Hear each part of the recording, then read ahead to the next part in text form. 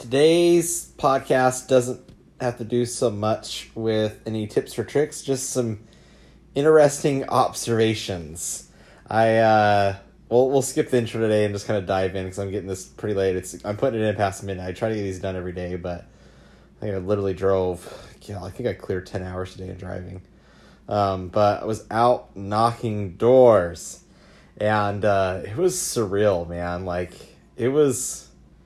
It was probably one of the weirdest experiences I've had knocking doors, and not like a bad and dangerous way, but just it just felt odd.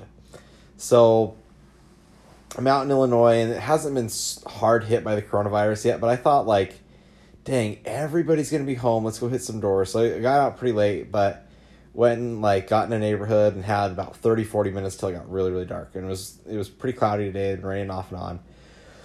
Just finished up some training and said, hey guys, let's go knock some doors. So went out with the guys and parked in an area. It was a little lower income area, not super bad, but not super great either. And first couple doors were renters.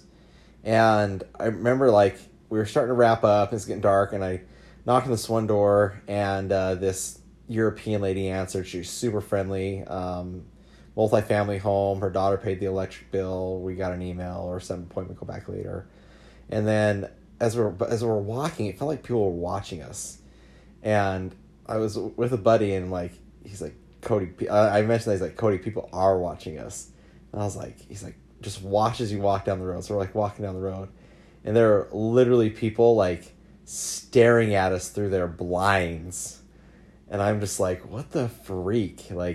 When I'm knocking doors, usually one, there's not probably, I would say, I don't know, 40-50% of people are even home in the late evening. Probably 60-70% of people are home.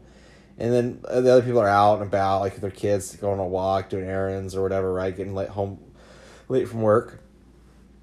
But this time, all the lights are on in every house, and multiple houses.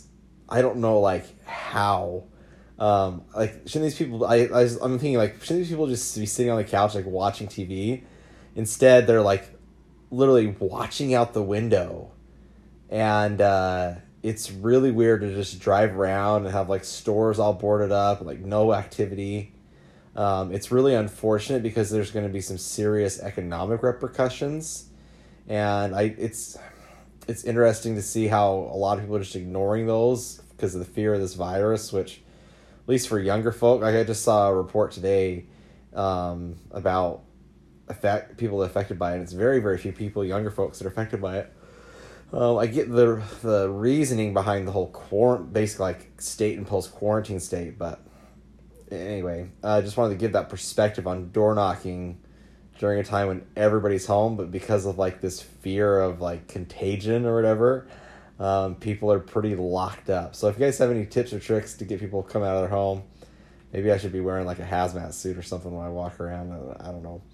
Let me know. But we could chat with you. Get out there. I think still hustle. There's a ton of people making a lot of sales right now because there are a lot of people home, and there's a lot of people that just frankly don't care about things. You just got to go find them, and the nice thing is people are home.